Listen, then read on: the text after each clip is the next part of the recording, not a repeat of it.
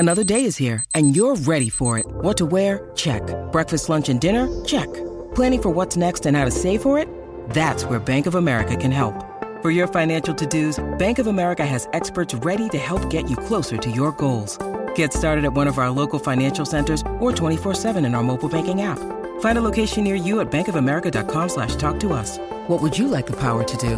Mobile banking requires downloading the app and is only available for select devices. Message and data rates may apply. Bank of America N.A., member FDIC. Delicious meets nutritious in the snack that packs a real protein punch. Wonderful Pistachios. Each 1 ounce serving of Wonderful Pistachios has 6 grams of protein, giving you over 10% of your daily value and making Wonderful Pistachios one of the highest protein nuts. But perhaps more than that, I love all of the flavors they have. Their sea salt and vinegar ones are my favorite when I'm craving that flavor but want to keep it healthy. But that's just the tip of the iceberg. Wonderful Pistachios come in a variety of flavors, like chili roasted, honey roasted, smoky barbecue, and jalapeno lime, perfect for enjoying with family and friends or taking them with you on the go. Whether you're a pistachio purist who loves cracking open every nut, or you prefer the convenience of no-shells pistachios, Wonderful Pistachios has got you covered. Grab Wonderful Pistachios and elevate your snacking game today. So fill up with a healthy snack when hunger strikes. Visit wonderfulpistachios.com to learn more. That's wonderfulpistachios.com. This is Optimal Health Daily, episode 939, Super Deadlifts by Nia Shanks of niashanks.com. And I'm Dr. Neil Malik, reading you some of the most popular health and fitness blogs out there, with permission from the websites, of course. Now, to hear a lot more blogs being narrated to you for free, check out all of our shows. Just search for Optimal Living Daily wherever you're hearing this. Now, earlier this week, I shared a story about me deadlifting my body weight. Deadlifts are one of my favorite moves. I didn't used to like them, but once I mastered them, I found that I like to perform them a lot. So I'm excited to read to you from Nia Shanks and her take on super deadlifts. So let's get right to today's post as we optimize your life. Super Deadlifts by Nia Shanks of niashanks.com. Deadlifts. What can I say about deadlifts? Well, I could say a lot of things, but I'll sum it up into 3 main points. 1. Deadlifts are one of the best exercises you can do. 2. Everyone should be doing some form of deadlifts. And 3. You can't fudge a deadlift. It's easy for people to say they squat 400 pounds when all they really do is a quarter squat. And a lot of guys claim to bench 300 pounds, but they neglect to mention that their friend is doing most of the work while screaming, "It's all you, bro, it's all you." There's no messing around with a deadlift. You either lift the barbell off the ground or you don't. Now, let's get into several variations of the deadlift. The conventional deadlift. This is first on the list for no other reason than it's the most commonly known and performed version of the deadlift. Then there's the sumo deadlift. The sumo deadlift works the hips to a greater extent than conventional deadlifts. Some people, myself included, can also pull more weight with this style, but that is definitely an individual thing.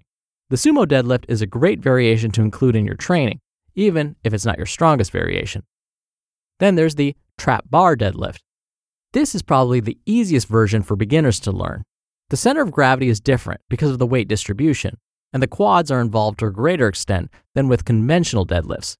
If you've never truly learned to deadlift, you may want to start with this version. Then there are the rack pulls.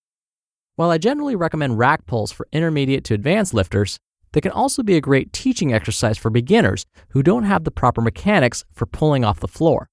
If you want to pull some really heavy weight, then rack pulls are your solution. You can pull from different heights, so the variations are practically endless. Then there's the conventional deadlift from a deficit. This version is one of my favorites. Because you're pulling the bar off the ground from a deficit, you will work through a longer range of motion. This makes the exercise more difficult and works your hamstrings to a greater extent. If you are weak off the floor when you deadlift, then try pulling from a deficit. It can really help your starting strength off the floor. What you need to know about deadlifting. The first thing you should know is this. If one of the previously mentioned deadlift variations is not in your current training program, you need to change your strength training program immediately. The deadlift is one of the very best exercises you can ever do, and you should always be performing some version of it. Why is it so important to deadlift? Well, there are a lot of reasons, But one very important reason is because the deadlift is a truly functional exercise. You deadlift every day of your life when you pick something up off the ground. Another reason, the deadlift works a ton of musculature in the body. Want to train your upper and lower back, glutes, hamstrings, and forearms all at once? The deadlift is your best friend. And as far as a bang for your buck exercise goes, the deadlift is amazing. And the very last reason, the deadlift is very versatile. There are variations for everyone to use regardless of mobility, strength, training level, and coordination issues. Is deadlifting bad for your back? It sure is, if you perform a deadlift incorrectly. Deadlifts are only bad for your back if you don't use proper lifting mechanics. Heck, any exercise can hurt you if it's performed incorrectly. Even a simple push-up can jack up your shoulders if you don't perform it properly, but that's another post. Here are some of the most common mistakes when performing a deadlift. 1. Lifting with a rounded upper and lower back. You should never lift with a rounded lower back, and your upper back shouldn't round either. The only exception to a slight rounding of the upper back is if you're pulling a max single rep. Push your chest out and keep a tight arch in your lower and upper back. 2. Starting the lift with the bar too far in front of you. A lot of people deadlift with the bar several inches in front of them. You want the bar to be as close as possible to your body throughout the entire lift. Make sure the bar is touching or almost touching your shins before you start the lift. The exception to this rule is the trap bar deadlift. Keep the bar close to your body, grazing your shins and the thighs throughout the entire lift. 3. Not using the hips. To finish the lift, lock the weight out by pushing your hips forward and squeezing your glutes. Do not just lean back. 4. Squatting the weight up. When you set up for the deadlift, your hips should be higher than when you squat, and you should be leaning forward a little more than when you squat. Some people turn a deadlift into a squat. That can get you hurt, and it definitely won't allow you to pull big weights. The squat and deadlift are two completely different animals. Treat them that way. 5. Standing with feet too far apart. Now, this does not apply to sumo deadlifts, but once again, people set up for the deadlift like they're about to squat. Your feet should not be further than shoulder width, and possibly even a little closer together than that. And 6, not having the right attitude. When you get ready to deadlift, you need to focus completely on what you're about to do. Make sure you set up properly, push your chest out, get close to the bar, set your feet properly, etc. Deadlifting not only tests you physically, but mentally as well. Get ready for the battle ahead. So, which deadlift variation should I use? I would use them all, but not all at once. Here's a good example of using 3 of the variations. Month 1, use the conventional deadlift. Month 2, use the conventional deadlift from deficit. Month 3, do the sumo deadlift. And then repeat that series for another 3 months, and then switch one or more of the variations for a different one. That is just one of numerous possibilities. You just listened to the post titled Super Deadlifts by Nia Shanks of niashanks.com. We're driven by the search for better, but when it comes to hiring, the best way to search for a candidate isn't to search at all. Don't search, match with Indeed. Indeed is your matching and hiring platform with over 350 million global monthly visitors and a matching engine that helps you find quality candidates fast. Ditch the busy work. Use Indeed for scheduling, screening, and messaging. 93% of employers agree Indeed delivers the highest quality matches compared to other job sites. One of the things I love about Indeed is that it filters out incompatible applicants. So when you're hiring, the process is much faster, and you only have to consider applicants that are already likely to be a great fit. And listeners of this show will get a $75 sponsored job credit to get your jobs more visibility at Indeed.com/health.